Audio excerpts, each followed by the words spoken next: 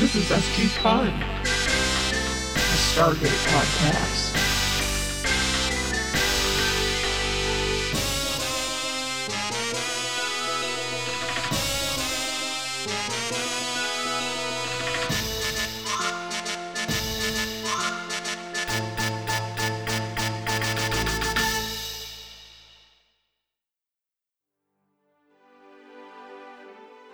What episode did we watch again?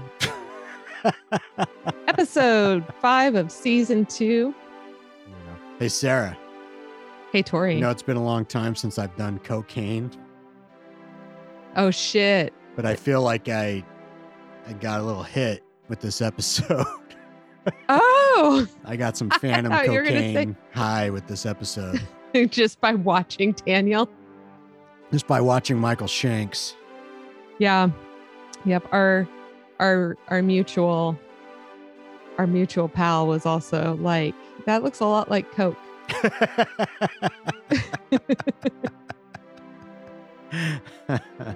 A lot like Coke mixed with Monster Energy drink. Yeah. I think there was another comment about it looking a little bit like overacting. What we talking about? I disagree. I'm in love with Michael Shanks now. He's the best. He's your second crush of the series. That's right. Well, third crush. Wait, Yeah. you got a crush on Carter as well? What? No. Glasses. MacGyver? Glasses. What are you talking about? Oh, you got a crush on glasses? That's not a crush. That's Just respect. That's respect. That's just. Yeah. Crushes are like what, inherently disrespectful, maybe? I don't know. That's something that we could, I don't know, unravel, unpeel. Yeah, there's a Peel? logical system behind it. Yeah, sure. Yeah.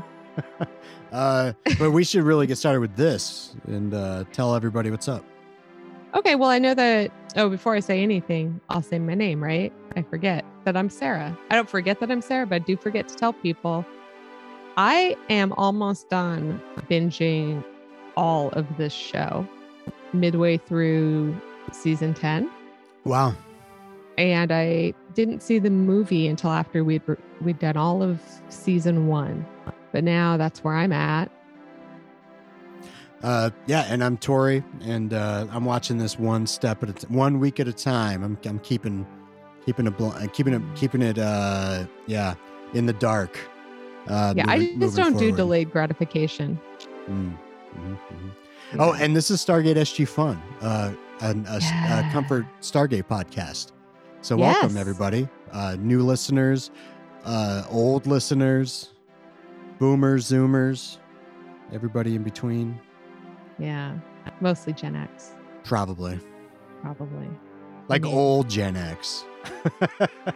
Neither of us are old Gen X. No. And in fact, someone called me a Nexennial, and I'm like, fuck off. Yeah, well, it's a made-up generation, so don't worry about it. Awesome. Not like the other ones that are not made up. That's right.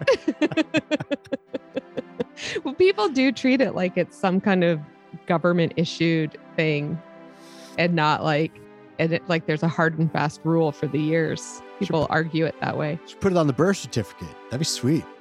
Mm. And we should celebrate. We should celebrate when a new generation starts. You know. Like, oh yeah. Yeah. No. That's what we need. And speaking of need, that's the title of this episode, season 2, episode 5, directed by David Warry Smith, one of the staples, and written by Robert Cooper. All right. Who I have no context for. Cooper is a cool name. Often, if you get the name Cooper, you get to be called Coop. Cooper. I thought this episode was called Bitch Bye. Bitch bye. Or Kalash One's Hole. That's not mine. I stole that from our friend. Kalash One Hole? What? One's Hole. Oh. Keep it. Because when they said one soul, it sounded like one's whole. Oh, okay. To some people. Good job, Chris Judge. Yeah. Some people in the room. Yeah, no, at the beginning, towards the first third of the episode, I thought it was going to be called Daniel Jackson's Awkward Dinner Party Conversation. But as it moved on, I think the title changed to Daniel Jackson becomes Daniel Chadson. Ha ha. Or how about Daniel Jackson, world's worst friend?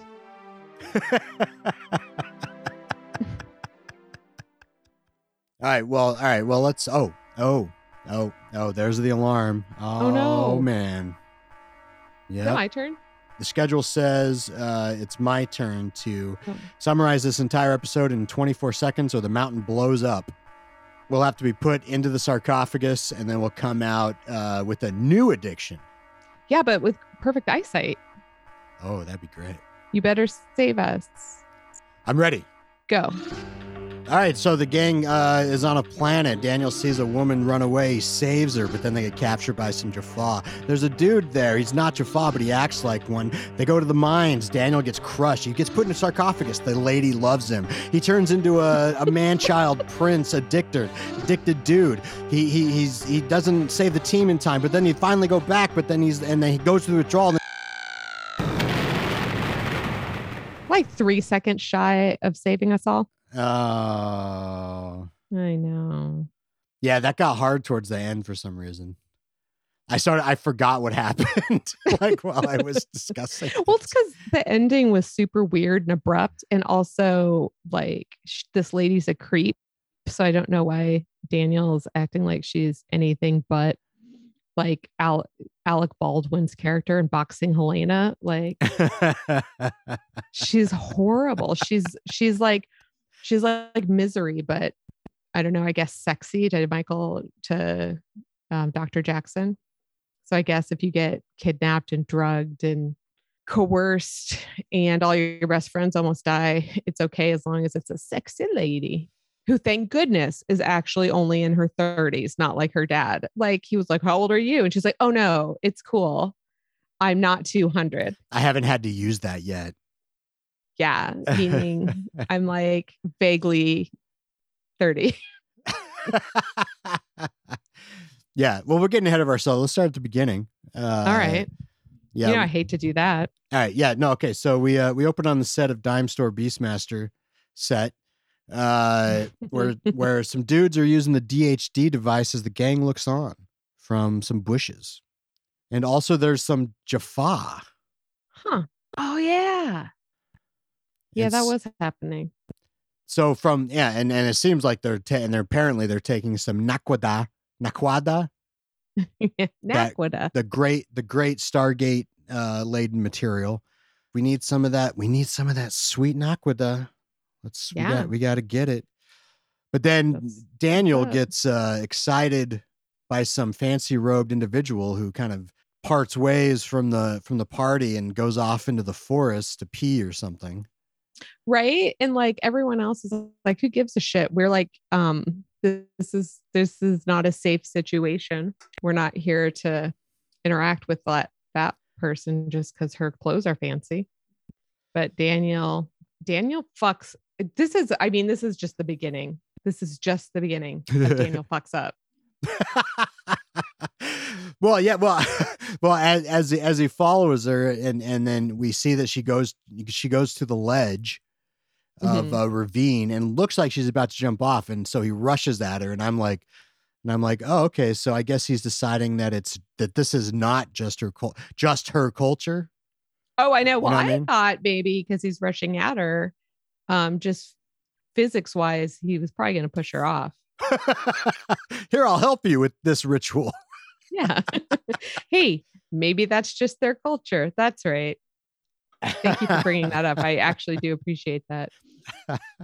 This is fuck up number one. And I just want to say he fucks up so much in this episode that our friend who I watched this episode with, who's never seen anything but the movie, asked, is he just stupid? Later in the episode. Like, no, I'm serious. Is he supposed to be the dumb guy of the group? And you're like, no, he's the brains, actually. Well, I said he was the second smartest. Oh. I said, no, he's like the second smartest, supposedly. But yeah, he grab it's a woman. He grabs her, keeps her from falling away, and the gang are like running after him, like fucking Daniel, and they all get captured by the Jaffa. Do you think if it was a man, he would have just let them jump? Do you think if it was somebody he didn't think was attracted to, like somebody who didn't meet his attraction specifications, he would have let them jump? He was excited about something. Well, he likes a lot of mystery to unwrap later. They all get captured. That's right. They all get captured. Stay away from the princess, one of them yells. So she's a princess. Yeah, of course she is. So yeah, there's a weapons draw, and then it just turns out there's a whole bunch of not Jaffa. Yeah. Humans playing Jaffa cosplay, LARPing. And they, the gate gang has to put their weapons down so that Daniel doesn't get shot. Not worth it, in my opinion. Not worth it. Well, should have taken that risk. They get taken upon so easily. I'm just like, come on, guys. Oh, I know. But also, like, I mean, we didn't know if Daniel was going to get shot to death. And that motherfucker turns out deserved to get shot not to death. Like, I wonder if any of them had a time machine during this episode, if possibly they would go back and not put their gun down. Well, yeah, probably in their 67th hour of future mining, it all definitely crossed their minds, I'm sure. They probably chatted about it. They probably came to a pact. Yeah. All right, if we all get out of here, Daniel's out of the gang. If we can get our hand on a time device again, this is where we're going. Well, yeah, so they all get taken to the pyramid ship where they're put before Pyrrhus, the Godslayer. Yeah. I love the stash. Look at this old man. This whole set, this guy, it's giving me the music. It's just giving me Star Trek classic. Yeah. Oh, yeah. Okay. Yeah. Like, and I'm thinking in that episode, either Scotty or McCoy, probably McCoy is being like mesmerized and drugged by this lady. Pyrrhus, he thinks Daniel is trying to attack his daughter, the princess, and Daniel's like, "No, not hey, tell him, I saved you from the brink." Yeah, tell him about how you were about to kill yourself, and so she's like stone cold silent. Nothing. Obviously, nothing. So Pyrrhus comes up to the team and just grabs Carter. Oh, I know, and he's like petting her. And it was meant to be weird. And I felt it was gratuitous because it was gratuitous. Teal'c and O'Neill like are both like, all right, fuck you, dude. Like, and O'Neill like engages him so he'll like stop petting Carter's head. And did you see her stare of death? Yeah. Yeah. Like Amanda Tapping usually doesn't do that face, but on all the other past occurrences, but she does in this one. Well, without a doubt, she's got plenty of real life experience to draw from. There you go. Well, yeah. So like, yeah, he's like, what are you doing? What are you doing? They're answering. He doesn't like any of their answers.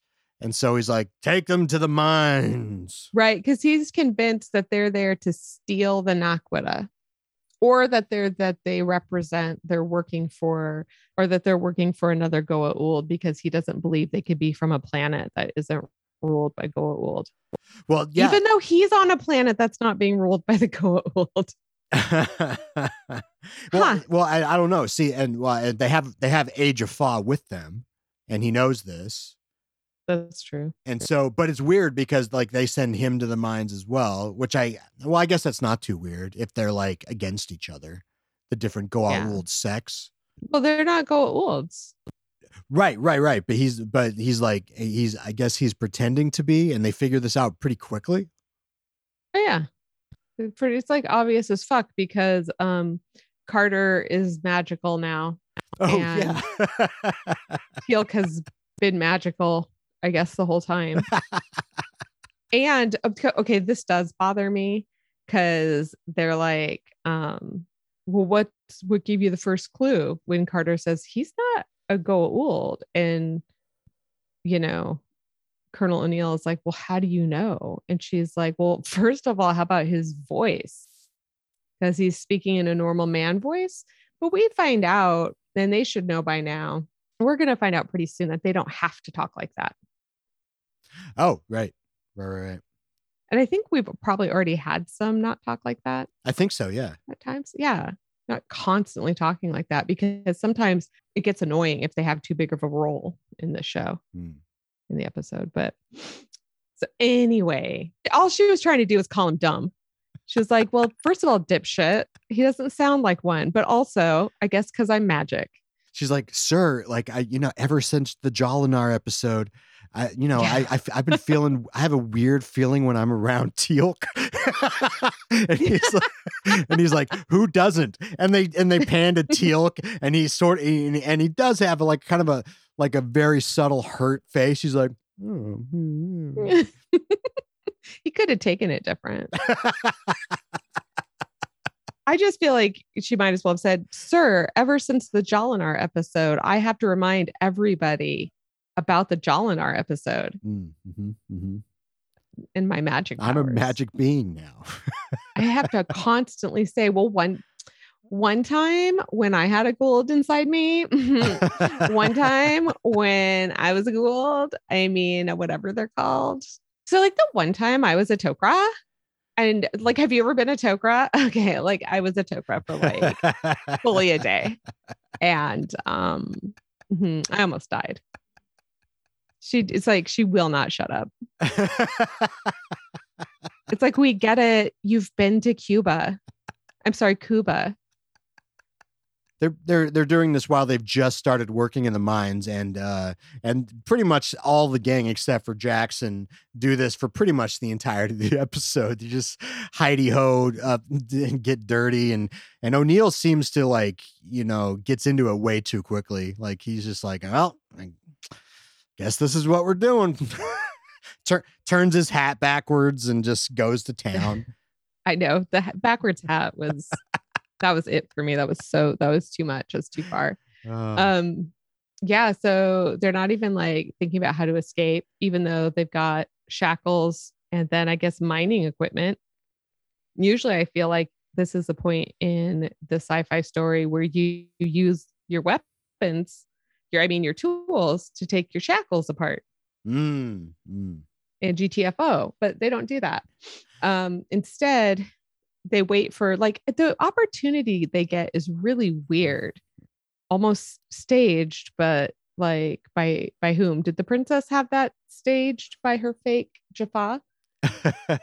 Because anyway, they beat the shit out of some of these fake Jaffa, and then they all go running through the passageway out of the mine, except Daniel, who's like, I'm just going to do a light jog. Well, no, he has a limp.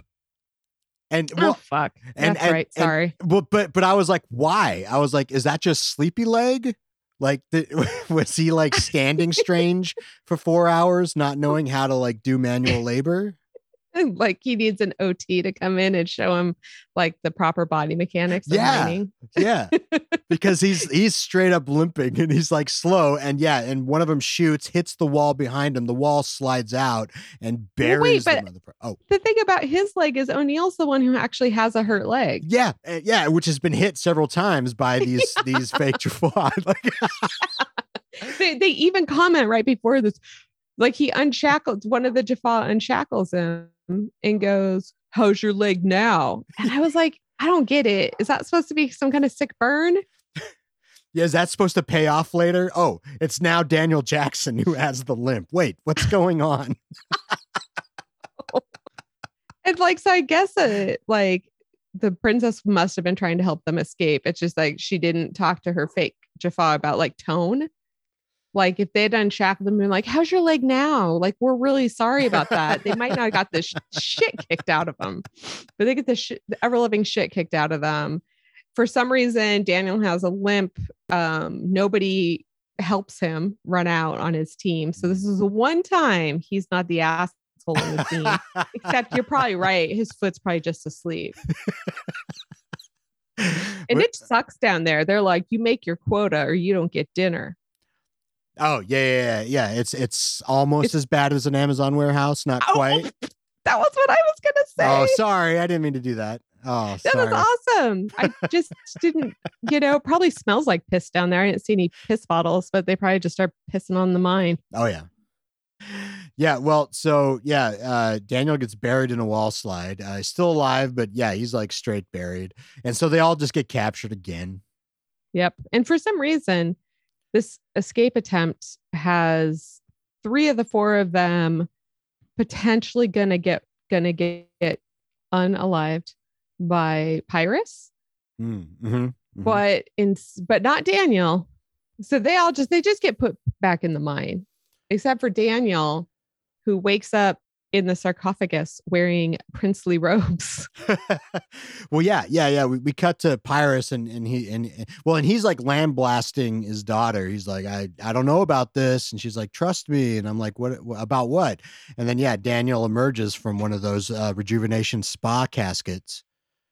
And I guess she's put him in there and he looks good as new. Yeah. Better. With that sweet drip. Yeah. Which, by the way, is palazzo pants. Later on, O'Neill's going to be like, what's with the dress? Which, we don't, God, he's got so much toxic masculinity, but it is, to be fair, like palazzo pants. I think that was the first time I ever heard those words, palazzo pants. Okay. Palazzo pants. And he's got like a Romulan shirt on. But anyway, he's like, he's such a dork. He's like, I get the feeling that you're only helping me because maybe like you're like into me or something. And I just like want to leave with my friends though. But she doesn't have enough sway over King Daddy to get his friends released. Right. Like somehow he still like super doesn't trust them, but does let Daniel basically be a royal. Right. Well, and it's pretty, she starts laying on the sauce like right away. And, and even Daniel can realize that. And she says her name is Shyla. She kind of tells him nothing Shyla about her. No. Yeah. And she's like, and they talk and he's like, oh, my glasses. She's like, your glass circles? Yeah.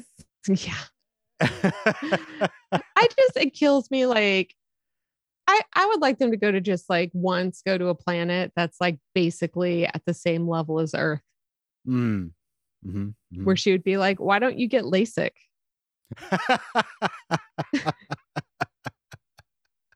Oh, because then we wouldn't know you're a nerd. Okay. Yeah, she laughs at him because the glasses are broken. I was like, oh, look, thirsty. Don't laugh at a man's broken glasses. Come on now.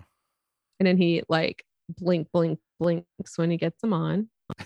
Even though they're like, he acts like they're Coke bottles, but like they look like they're TV props or something. Low prescription, pretty low prescription from this angle. Like enough that somebody could even say, whatever, I'm not going to bother asking for my glasses. My friends are in a mine. It's like, where are my friends? It's not even in the top 5. Well, I mean, he does keep repeating it though. Like they cut to them walking in a Vancouver forest, and this part was weird because she's like, "Look how beautiful it is. We call them trees." Oh, I know, and he's a dick. He's like, "Yeah, we also call them trees." Well, first of all, why does everybody speak English? Why is everybody in Canada? Yeah. Everyone speaks English to the extent that we both call them trees. Yeah, and we know it's been like at least what 700 years? Yeah, and that's just not how the evolution of language works. No. And if anybody's like, you don't know, go listen to the History of the English Language podcast, motherfucker. Oh, that's not how language works. Oh man, no, you're absolutely right. It's souring me on the very concept of this show. We got to keep moving. Okay. Fuck. Because you mean I haven't soured you on the concept of this show yet? It's just Daniel. There's nothing wrong with the concept. All they need to do is throw in a couple little indicators what the fuck is going on. Daniel's a linguist. He gets to do nothing in any of these shows. That's true. Well, I don't know. Apparently he's the romance boy, but like, gun to your head, would you rather fuck MacGyver or Daniel? MacGyver girl over here. Actually, MacGruber. Probably Teal'c. Well, so and she's just thirsting on him, and I'm like, this lady, he's not interested, and he's not that great. You're like, what is happening? Well, she tells him that her mother used to say that a man from across the stars would come, and she didn't believe her. But then when she was on the ledge about to kill herself, she was asking about her one true love and her destiny. And then this guy, this guy came. And so destiny came true, and Shanks is like, she's like, you're my destiny, and I like it because he's like, what? He really does. He's like a cartoon. I was like a fucking cartoon. And also, like, what had happened was her mom had died before her mom could say, oh, this is a fun story I tell little girls. You're an adult lady now. Oh yeah, and Pyrus is too busy to like say, to do anything, help his daughter in any way. Yeah. I wonder how old her mom was. Any hoosies. Yeah. Any hoozle. Well, yeah. So they keep talking, and I'm just like, Daniel, like, just tell her you're married, dude. But he doesn't. Oh, I know, but he doesn't. Why doesn't he? And why? I guess he's trying to leverage her to get his friends out, but he's just like so shit at it, even though he's the communications guy. He's supposed to be the negotiations guy on the team, and he did such garbage at this. Yeah, he's not the most charismatic guy. Like she's like, well, I'll trust you if you trust me first. And he's a shit negotiator. So he's like, okay, I'll go first on the trusting. So she's like, okay, get in the sarcophagus again. He's like, but I'm okay. And she goes, you'll feel better than you ever felt before. And it is like someone trying to sell drugs in an after school special.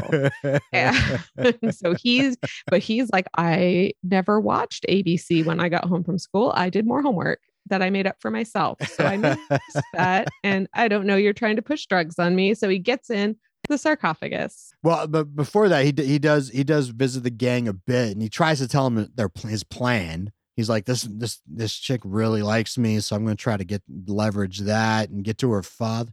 But even at this point, it's kind of funny, like, because he's in the getup that they're all getting progressively dirtier. And it's just like awkward.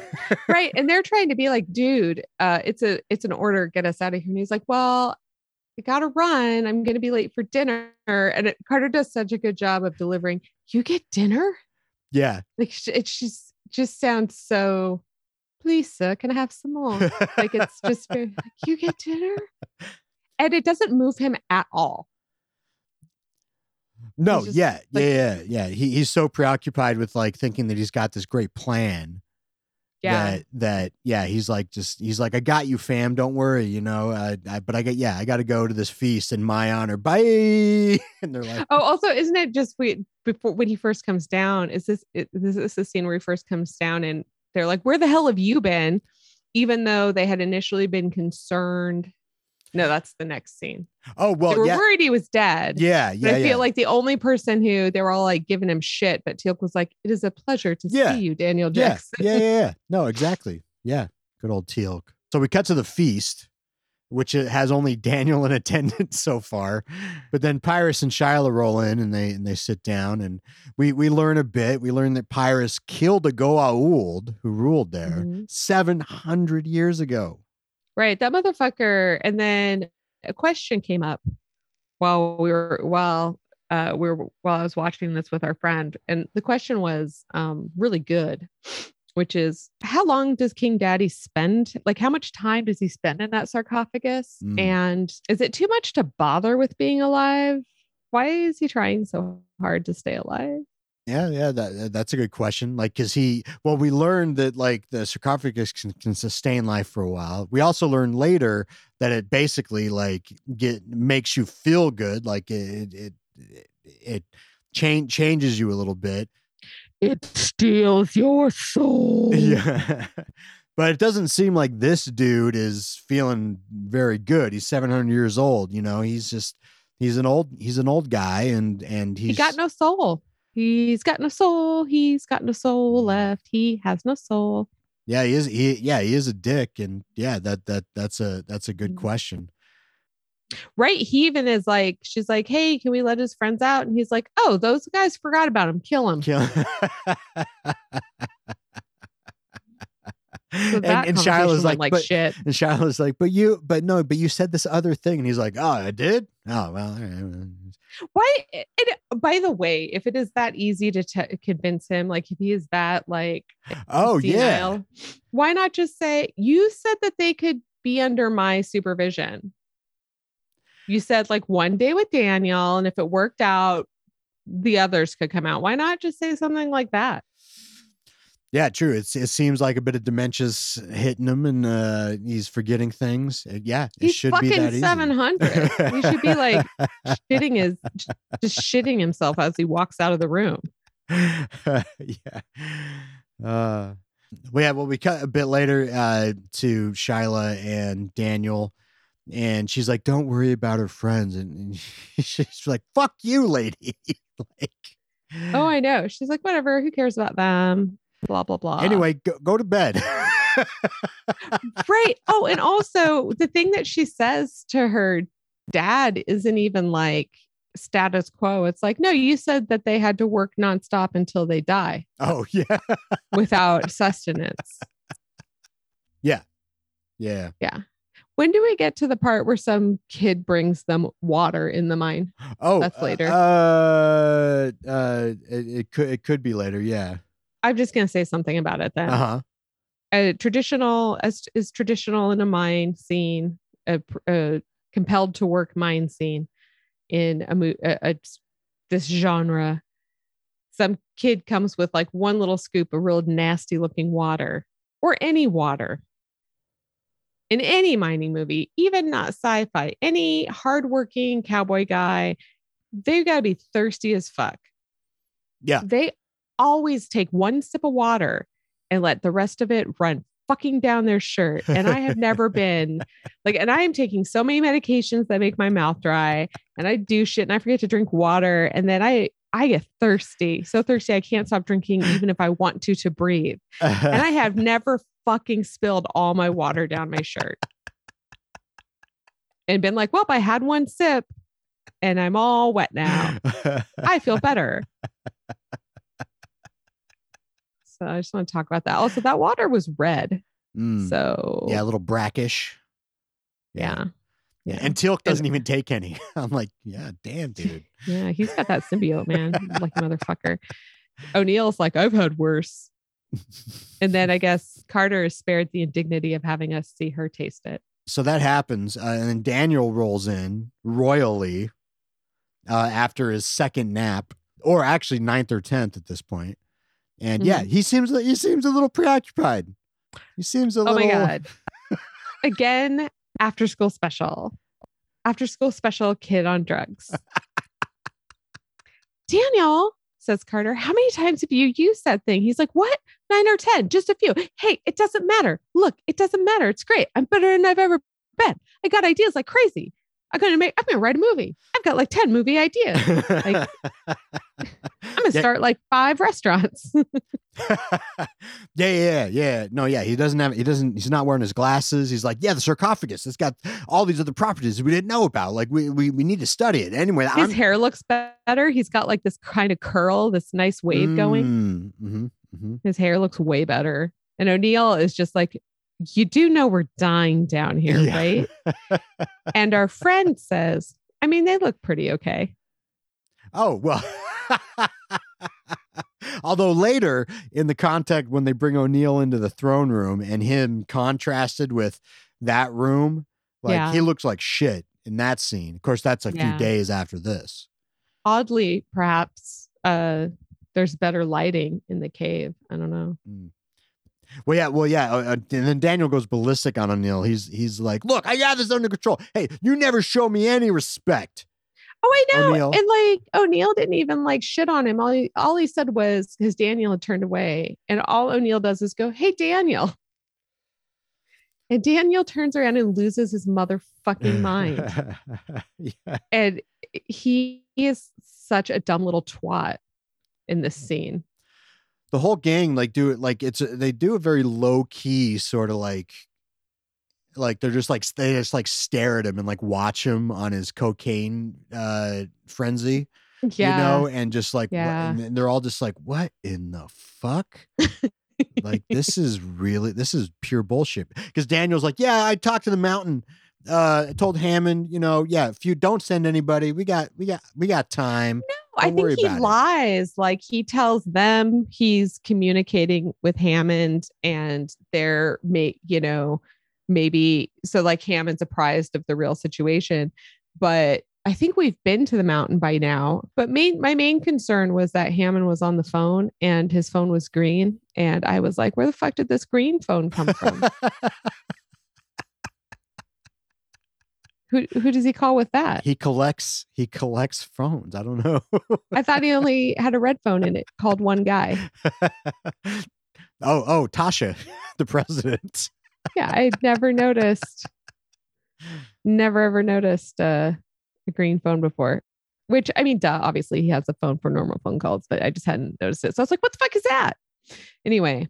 Well, yeah. So yeah, Daniel's totally fucking up. Like he's just had way too much coffee. He's caffeinated up and coked out of his mind.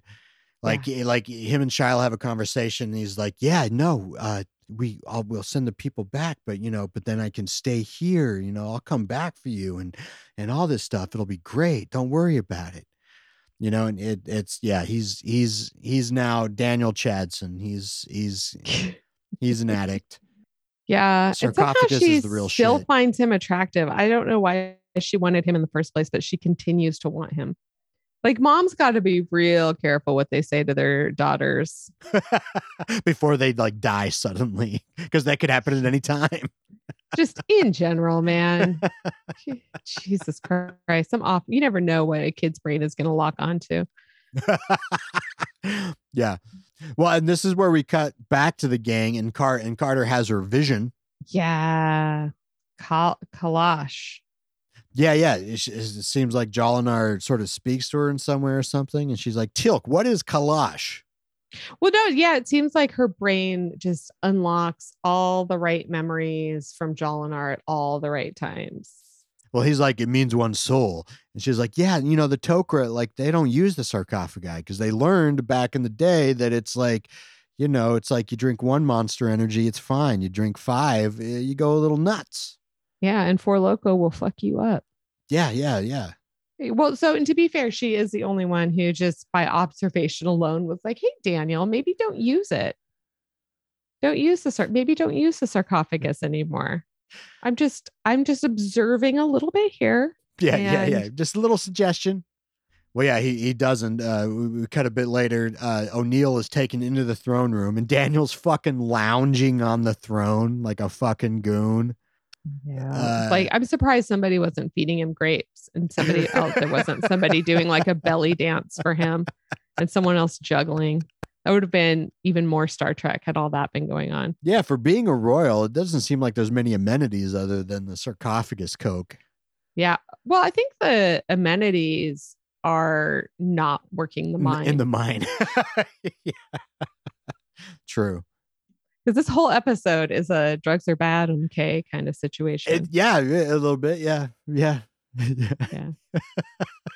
It's anti-narcotics, which is bullshit. Anyway, you're going dark side on us, is what O'Neill says.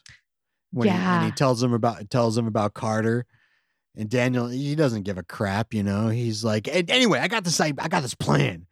I agreed to marry Shiloh, but I told her to take you guys back to the gate, but I'm going to go back with you. I'm going to tell her I got to go do some stuff.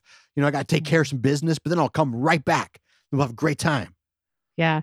And like, what a bunch of bullshit. How does she believe that? Like, what business does he have to take care of if he's going to live out the rest of his life with her? He doesn't need to worry about clearing out his apartment or his bank accounts or like, I mean, he could just tell O'Neill to feed his fish. I don't know. He was like, we got some fish there. They're things that swim in the water. We call them fish. And I've got some. He's like, we call them primo fish tanks. too. Yeah. Anyway, I got to go like, give we them call feed them them. fish too. We just don't treat them that cruelly. Well, yeah. Well, apparently, at least it's true. Like, we cut to the gate. The gang is ready to rock. They look like shit, but they're just and they're just like, yeah, can we? And Shyla's giving them some fucked up platitudes. And she's just like, we'll welcome you back here anytime. Thank you. I hope you had a great time here on this like, planet. yeah, I hope you enjoyed your stay at It's- the MGM it's like- bullshit palace. It's like, how fucking clueless is this woman? You know Yeah, what she's I mean? the worst. She's a fucking asshole. Like, she is a terrible, terrible, terrible person. And they go through the gate, and I'm going to say that General Daddy does his best befuddled look yet. Wow, that's saying something. Because he's been getting messages from Daniel Jackson that say everything is going super duper awesome, but we just need more time for negotiations. So when he sees the team coming in looking just wretched and malnourished and dirty, he's like, what? Well, That's not what the non-military guy that I was okay having the only one communicating with us told me. well, yeah, they all look like shit while Daniel's like skipping out of the Stargate. Like, in some weird fancy clothes. High couture, avant-garde challenge. We cut back a bit later. Daniel's being looked on by Dr. Frazier, and she's just kind of like, yeah, things are, you're looking a little strange here, buddy. Your adrenaline is through the roof, and yeah, you're not normal. And he's like, I feel fine. I feel great. Anyway, I got to go back soon. Anyway, you guys know that, right? Can't stop thinking about this woman. You know, I got to get back there. You know, oh, look at this microscope. Look at it. Oh, it's a great microscope. Anyway, the sarcophagus. And then he starts like throwing shit around Carter's lab. And so Carter goes to Daddy, General Daddy, and is like, I think you should put him on timeout. And so General Daddy does have him locked up. But well, that scene was really funny because her and O'Neill are in his office, and she says this, and then like 2 seconds later, Daniel himself skips in and is like, resignation, sir. Yeah, I'm putting my resignation. I'm going back. I was like, Jesus Christ, man. I know. And O'Neill's like, not accepted. And he's like, I wasn't talking to you, Jack. I wasn't asking you, motherfucker. I was asking Daddy. Well, yeah. So he's locked up, and Dr. Frazier's like, yeah, he's basically like he's drank 8,000 Monster Energy drinks. Like, he's fucked. It's like he's done a little bit of bath salt or a little bit of PCP mixed in with his Coke because he's got super strength. Apparently. And like, because he is able to get himself like bust his leather is this the straps? his leather cuffs that he's strapped down with, which, have you ever had those on? No. First of all, the leather ones are super old fashioned, so that was kind of funny that they had those. But yeah, how do you feel about this? He hits your lady. Oh, I'm pissed. I'm pissed off. He throws your lady across the room. Could have broke her neck. Look, yeah, I saw it coming. I was like, you better not mess with the doc, you roided asshole. And he does, yeah. And then he fucking goes nuts on the guard. I think that guy might be dead. He's dead. Daniel murdered a man. I could have used some closure to find out, did Daniel Jackson murder somebody, and will he be held accountable? Because like in real court, doing drugs does not give you diminished capacity. No. When you're in a PCP rage, that can't be used as an excuse. Nah. Jesus. Turns out noopsies. Oopsies, no. Well, yeah, well, O'Neill notices that he's left, and so he goes to chase him, and Daniel goes to like a broom closet, and they have like a little spat. Oh my God. Oh my fucking God. So this spat ends in them, doing the very still arms fully out, each of them fight, where Daniel has his hands around O'Neill's neck. Yeah. And it's a super close up of his face. And then they switch to a super close up of O'Neill's hands on Daniel's face. And he is messing with his face like it's made out of Play-Doh. He is just like smashing.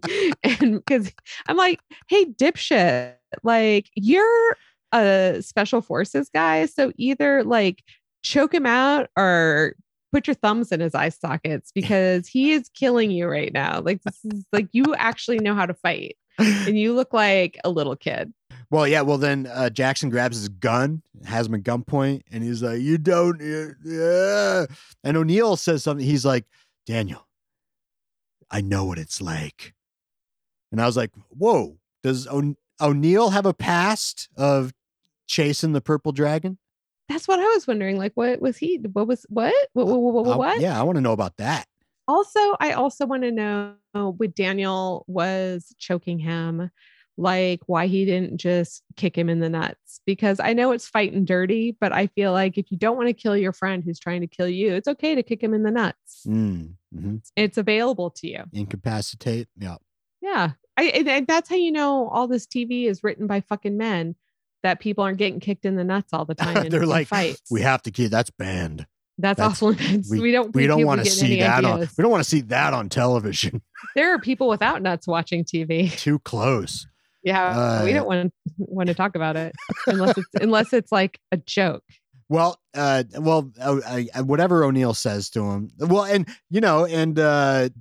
Shanks, he does it. He's like, "No, Jack," and it works. Oh, he drops the gun. He starts crying.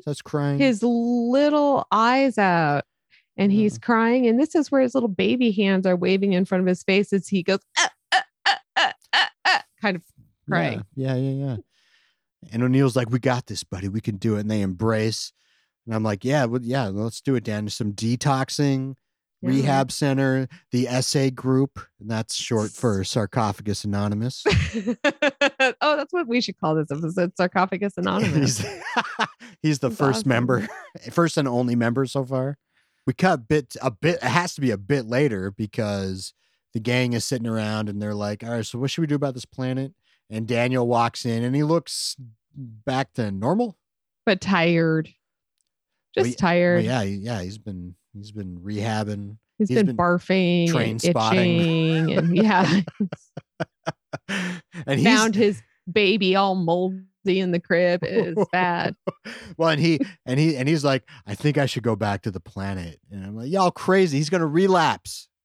Yeah, I know. That's like, and they all let him talk him into it. And I'm sorry, but give me a fucking break. He is not even fully recovered. He's not even fully rehabbed. He's like, "I got to get back to that planet." No. Hear me out, for good reasons.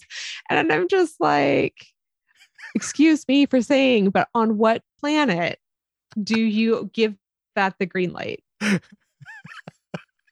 No addict has ever said this in a calm manner. 2 weeks into rehab. You know what the problem is? The problem is he's the only social scientist in the room. So everyone's like, I guess so. Where's Dr. Fraser? Yes, where's Fraser? Should be like, yeah, that's not good. That's a no. Yeah. And they all have decided, it's worth going back to the planet because they could use the Naquadah and they could protect them from the gold. Oh, I know. They're colonizers. That's the first thing our friend said watching the show is like, "Oh, these guys are a bunch of colonizers." I was like, "Oh, they totally have colonies. Of course they are." Oh, yeah. And they're looking for resources. That's their explicit mission. Yeah. We cut to the planet and we see Shyla. She's crying over the sarcophagus. I guess Pyrrhus has died. He's finally died. Yeah. Wah. The sarcophagus couldn't continue helping him or sustaining him. Do you think Dick Cheney has a sarcophagus? Yes. The answer is yes. That's the only explanation for Dick Cheney. He's more machine now than man. Maybe he put his Maybe he put his friend he shot in there, and that's why he didn't get sued, because he was like, all better. The friend's like, "Hey, don't worry about it, man. You know, things happen. Things happen on the hunt. Yeah. You know, you thought my face was a duck. It looked like sometimes it looks like a duck, walks like a duck." Yeah, Dick Cheney's pure evil. I'm not going to cross that motherfucker. I'm just going to be like, oh yeah, there's weird shit in my face for the rest of my life. I like it that way. So she's crying, and Daniel rolls in, and he apologizes. Right? Because he has Stockholm syndrome. and they have a lukewarm couples shoulder rub talk. Like, he's like, "No, it was me." And she's like, "No, it was me." And she was like, "You never did love me like that, right?" And he's like, "Oh, I should tell you I'm married." And so he gives her that consolation hug that nobody wants. Right. Well, and then I had a question, because he tells her about the sarcophagus. It's like he's trying to recruit the next member of SA. And I had the thought, I was like, has she used it? Like, does she even know what it does? Why isn't she acting doped out? Yeah, she has been. She's the one who told him she knew it was addictive. That's why she put him in there. That's why she is Alec Baldwin from like, she's a monster. She's a drug pusher who doesn't take her own supply. Basically. No, worse than that. She was like, she saw a man, she saw another human being, said, "I want that human being to be mine." Okay, what leverage do I have? I have his friends in a mine. Not quite enough. He's going to ask too many questions. All right, I'm going to get him hooked on the sarcophagus. And that's why she was very surprised when he did not come back. And yes. Well, I guess, yeah, that is confusing, because she said she'd never needed to use it, but it sounded like she knew it made you feel better than ever. So maybe she dabbled in it, but why didn't she act all cracked out on it? Right. Yeah. How come Daniel's? Oh, it's because she had him use it too much, I bet.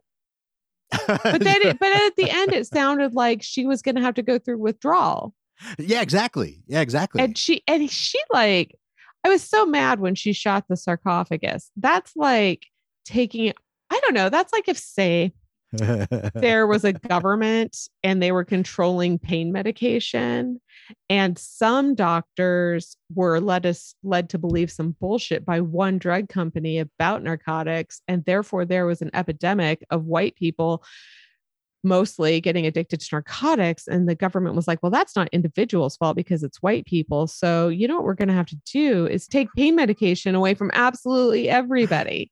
It's bonkers. Like, that sarcophagus is a straight up healing machine.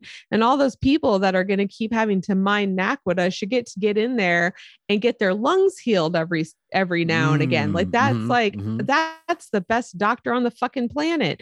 In fact, I want to know why, instead of shooting it, if we're such colonizers, why didn't we fucking take that sarcophagus back to the mountain, tell Daniel he couldn't have the key to the room, but use it to like cure people? And I think we did. And I think that's why Dick Cheney is still alive. Well, the timeline does sound about accurate. Well, that purely hypothetical situation that you just described, fits this perfectly. So she destroys the sarcophagus. She shoots like it. They embrace. The end. The end. What the fuck? So many questions, but mostly these two. Why was Daniel acting that way? But I already answered that with Stockholm syndrome. Sorry, I think I was on an edible last night. So it seemed like a good question. What is up with this show and these abrupt episode endings? Like, they always need like one more scene where I want to see the team get a little closure together, come back together as a group. Oh, yeah. Yeah. And just be in the room together. Talk and it out. Be like, yeah. And they don't even, it doesn't have to be much. It could just be they're a team again. Like, there should be a visual coming back together of the team at the end of the episodes, because it ended and our friend who was also on their phone was like, whoa, that was it? Is that over? That's the end of that episode? Time for wife swap. Yeah. Time for wife swap. No, I completely agree with you, because now there's going to be a little bit of resentment. You know, I mean, there fucking should be. And I want to know what happened to that. I want to know how Dr. Fraser feels about Daniel. I want to know, because I feel like in a regular workplace should be like, you're going to have a different doctor. because I want to maintain my profession. I've got to be professional. And part of that is recognizing that I'm only human and I do not want to be your doctor anymore. So I will transfer you to another very competent doctor who also works here. And then, Sure. Yeah. Yeah. And what happened to the guy that Daniel beat the shit out of? And does he get like a bill for the fluorescent lights he broke and all the property damage? The beakers in Carter's lab. Yeah. Like, oh my I don't know. I don't and know. how about Carter being a little bit afraid of him from now on? Although she looked kind of afraid of him, and that really bothered me because I know Carter could beat the shit out of Daniel. We've seen Carter fight. It seemed like more irritation than anything. She was like, Jesus Christ, man. Like, how fucking fucked up are you? Like, and then he says you're right. She didn't even get off her stool. Right. And then she spoke calmly. She was like, she talked about his wife and he's like, what about her? What about her? I had a wife, had she's not even the same person anymore. Yeah, even if we can find her and get the good out of her, there's no guarantee she'll be the same. You don't even know what love is. Have you ever had love before? Oh my God. Carter's like, man, that's fucked up, man. Like, it's just time for rehab for you, buddy. This is such an after school special. Like how when you do drugs, you don't just hurt you. You hurt your friends and colleagues. Yeah, there's no room for the drugs in society, not for any reason, not for pain patients, for no one. Anyway, that was the end of the episode. That's the end of yeah. Hey, Tori. Yeah. Were you comforted by this episode? Yes, I was. It was just a very enjoyable watch for me. Mm-hmm. I just really enjoyed watching Michael Shanks pretend to be coked out. Like, I thought it was funny. And I was also like, oh yeah, now he's gonna get help, and O'Neill has a past of some kind. I want to know more about that. And now Carter's a magical being. Like, there was all this like small little stuff that like hinted at like a bunch of other shit. And then Teal'c was also there. Yeah. And he got hurt, and he was hurt by everyone being weirded out around him. And so just all these little things that I was like, okay, this is expanding stuff a little bit. I enjoyed that. I mean, so yeah, I don't know. I just enjoyed watching. I had a fun time. What about you, Sarah? Were you comforted? Totes. Yeah. Same reasons you said. Plus it was like Star Trek classic. It was just fun like that, where they have that dumb piccolo music in the background and make it kind of like old timey England kind of, or old timey Roman, or like whatever, kind of fantasy stuff. Although I'll ask you a question, like, is there a Star Trek episode that deals with like addiction stuff? I remember like early Next Generation, there was this episode of some kind. I can't remember the specifics though, but can you recall? Yeah, I don't remember. Don't know. Like where the crew gets, they're all jonesing for something. Yes. You're talking about the Next Generation where Riker brings a game back from Risa that it's kind of like Google Glass, and the whole crew gets wildly addicted to it. and they do like they're all withdrawing towards the end of the episode, and they're all just like tired walking around. Yeah. They all look like shit. And they're all a little bit ashamed but they all know. Do you want to know? I asked last night. I asked our friend if they were comforted. Oh yeah. This is it. No, I was confused and maybe slightly dismayed. Is the quote. I remember saying, "Say more." All I have after that is, why was Daniel acting that way, and abrupt endings. So I think that I didn't get a real good answer to the dismayed part, but okay. I also asked our friend their yeah, meh, and nah. Oh, what are those? Okay, so I worried this will taint ours, but it's worth it. The yay was our friend definitely would be Daniel. Okay. Because he was definitely having the best time. Oh, amazing time. Which is no surprise knowing our friend. The nay At first, she was like, which one was the guy in the mine? Not that one. And I said, well, there were 3 of them in the mine. She was like, oh, Carter, because of sexism. Okay. Being in the mine plus sexism. Meh. She'd be the general. He looked like he had a pretty comfortable episode. Oh, yeah. Yeah, these are all excellent answers. Mm-hmm, mm-hmm. How about you? Did you have a meh, and meh? Yeah. So my who I would like to be, is Daniel Jackson, mid sarcophagus juicing. Right. You too. When he's in the thick of it, he's having the best fucking time of his life, lounging in throne rooms, chilling. He's got great drip, feasting. It's does he have great drip though? It's great. But my nah is Jackson post sarcophagus juicing. Oh, when he has to come off of it. Well, yeah, that's not fun. That's the worst. Not that I've ever really experienced any withdrawals like that, but I hope your meh is just regular Daniel Jackson. I wanted to do that for the symmetry, but I didn't say that. My meh is Dr. Frasier. She got thrown across a room. No. But this is it. She gets thrown across the room. Daniel leaves, and then O'Neill comes rushing to the thing, and she comes up, and she was right next to the red alert button. Yeah. But unlike in season 1, episode 18, where she goes to that right away, she didn't go for it this time, and O'Neill had to do it. And I was like, oh. Plus, you know what's funny about that scene is she goes, "I'm fine, go after him." Nobody's like, "Well, what about this bloody pulp next to you?" Yeah, he's literally torn limb from limb. She's like, I should probably take. Well, it was probably in the back of her mind. She's like, I should take a look at this guy too. So yeah, but they didn't call for a medical alert. Like if one of SG1 sneezes, they call for a medical emergency team. This guy's bleeding out his brain fluids. Yeah. What about you, Sarah? What's your nah, and meh? I mean, for the trifecta, I'm going to go with Daniel Jackson for my because, that did look like fun. We all recognize it.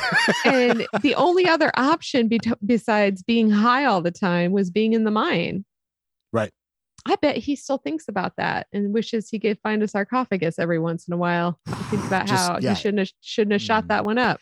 Every once in a while, it just pops into his mind. It's like, oh man, I need that sweet the fix. Thing is, you get a drug like that, and you just make sure you take long breaks from it, and then you can go back for a brief visit. So I guess, and also even though he does have to go through withdrawal, like I've seen the next episodes, and like everyone's totally chill with him after that bullshit. So I also learned that Daniel Jackson lives an utterly consequence-free life. And also, I guess he's over Charest, so he probably feels okay too. Oh man, I still think about it. I still think I'm still hooked to the season 1, episode 1 plot hook. Don't tell me what happens. I'm not. Look her into the future. I'm not gonna say anything. Not even my opinion about it. Okay, so who's your nah and meh? My nah is the guy who gets beaten to shit and about whom nobody cares. That's my nah. It's a good one. And my meh is like just me that day, wherever I was. Probably not having a great time. Wait, in 98?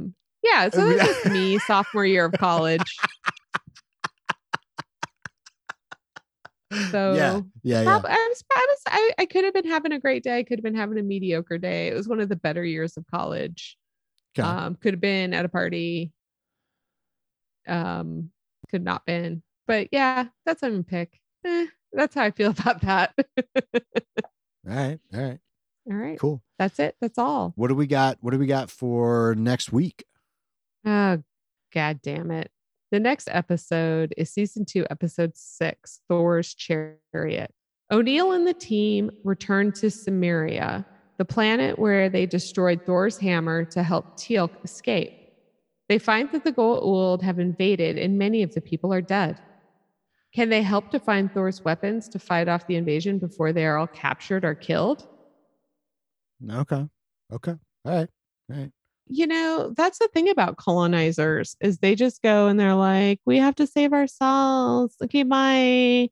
And total disregard for the fact that Thor's hammer was there to keep that whole planet safe. Yeah. And they couldn't leave how long were we in Afghanistan before we fucked up leaving Afghanistan? Like we couldn't leave some people there. How long have we been in Europe post World War II? Like you couldn't leave some people just to even say like whose whole job it would be to say like send help on that planet. I mean, it would be like a hardship tour. Like, you know, for some reason they'll move whole families to Europe, but they don't move whole families to Korea. So Korea is considered a hardship tour where the service member goes alone. Because we're also slightly occupying Korea, or we were when I was a kid. I don't know. So just like some fucked up bullshit that they destroyed that planet's whole protection system. And then we're like, okay, bye. Yeah. No, I was wondering that when we watched that episode, like the aftermath and whatnot. So I guess I'm glad that we get to see it a little bit, you know, or they're continuing a story, you know. I guess I've already started on next week's episode. Sorry. All right. Well, sweet. All right. Once again, this is a section we called Come Try this. And one day we're going to read the part of the book about monetizing this podcast. In the meantime, our drink Crown Royal. Crown and Coke. Oh my God. I was at the drugstore the other day with our friend and deciding what to drink. And they have these little 4-packs of Crown and Cola. And a lot of times, like, those little, like, pre-mixed drinks are trash. Yeah. This is worth it. Love Crown Royal. They love us. They just don't know it yet. And now I bought extra. They forgot that they loved us on our last podcast. I bought an extra little bottle of Crown thinking there's no way they'll put enough Crown in this. It's going to be a ripoff, but it was super not a ripoff. I got wasted. I'll be looking. In fact, I looked at Safeway when I was there this morning. They didn't have it, but I'll keep looking. They also make it with the other flavors of Crown. So I might like try to find something to give my mom for Christmas. Some like vanilla Crown or something like that. Yeah, they had apple Crown, but I think vanilla would be better. All right. Well, thanks. Well, thanks, sponsors. Someday. Hey, thanks for sticking around through our imaginary sponsorships. As a reward or a punishment, you've made it to the segment we called Get to Know Your Host, where I ask weird random questions I get from this couples therapy card deck called Talking Points. So hold on to your butts. This could be either like, what's your worst memory of your dad, or what's your favorite color? We never know what we're going to get from this deck. Tori. Yeah. Oh, what are the deal breakers that would make you reconsider our relationship?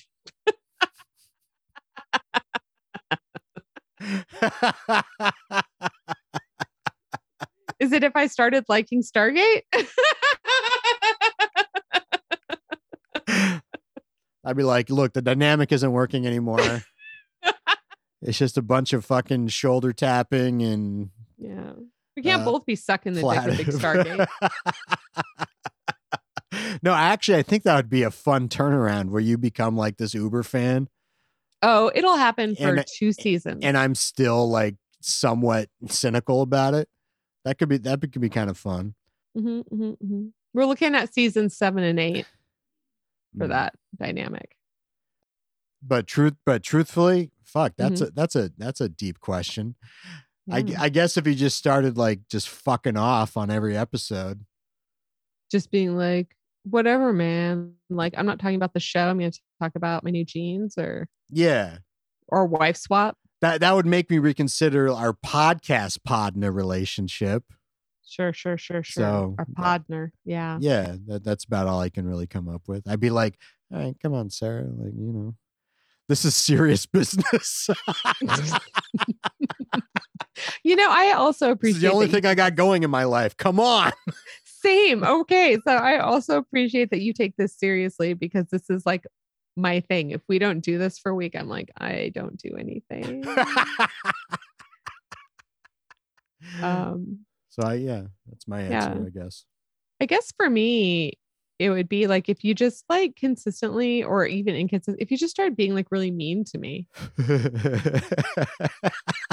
It started being like making fun of, like if you started like making fun of me because I know I'm autistic now or something really, really gross that you wouldn't do. Or if you started like being like, shut up, women don't know about that. If you started like telling me that. Started doing little gatekeeping or some shit like that. Yeah. If you got toxic in any way, I guess. Mm-hmm. Hard to imagine. Start downplaying the cuteness of your dogs. Yeah. Oh my God. Start telling me my dogs were garbage dogs. Personally, I think they're trash. They're trash. The dogs are trash. And Christy. If you start calling them crusty. They're a little crusty. I mean, kind of cute, but a little crusty. Little crusty white dogs. Little crusty white dogs. I don't like their personality. I don't even think that's cute as a joke. I felt that. So I think that is something that would be a problem for me. Because it's mean, though. No, I'd never say that about your dogs. I know. We all know who the dogs. Asshole dog is. Yeah. All right. Cool. All right. Well, we both know where we stand now. Yes. I feel closer. Yeah. That's the point of that card deck.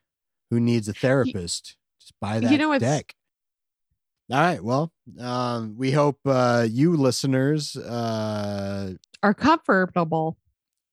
Are comforted, and also check out our website, the7thsymbol.com. All the podcasts are up on there, and also of course on most podcast streaming apps, Apple's, Google Play, Spotify, etc. And if you love our shit, give us 5 stars on Apple Podcasts, please. It would be so dope. It would make our day. Also, if you have anything you want to say to us, anything at all, it doesn't even have to be podcast related. You can email us at verticalwateringhole@gmail.com. And this is a special request because I got an email from Google about my Google phone number, and it was like, yo, if you don't use this phone number, we're going to take it away from you. Someone please just tell me about your day. I give a shit. Like, I'm a genuinely nice person. So give a call at 425-610-6554. Our country code is 1. Love to hear your voice. Yeah, that'd be great. Yeah, help us keep our phone number. I mean, I called myself, but I'm not sure it worked. Thanks for listening, everybody. Peace out. Thanks for joining us at the Vertical Watering Hole, and you will hear from us next time. Maybe we will hear from you this time. Yeah, yes, please. We will defo talk about it if somebody contacts us, but unless you don't want us to. Please, we're not begging. No, I mean, it's fine. We don't need like another segment. I can talk about anything forever. So we don't need you. We want you. Yeah. Bye. Bye.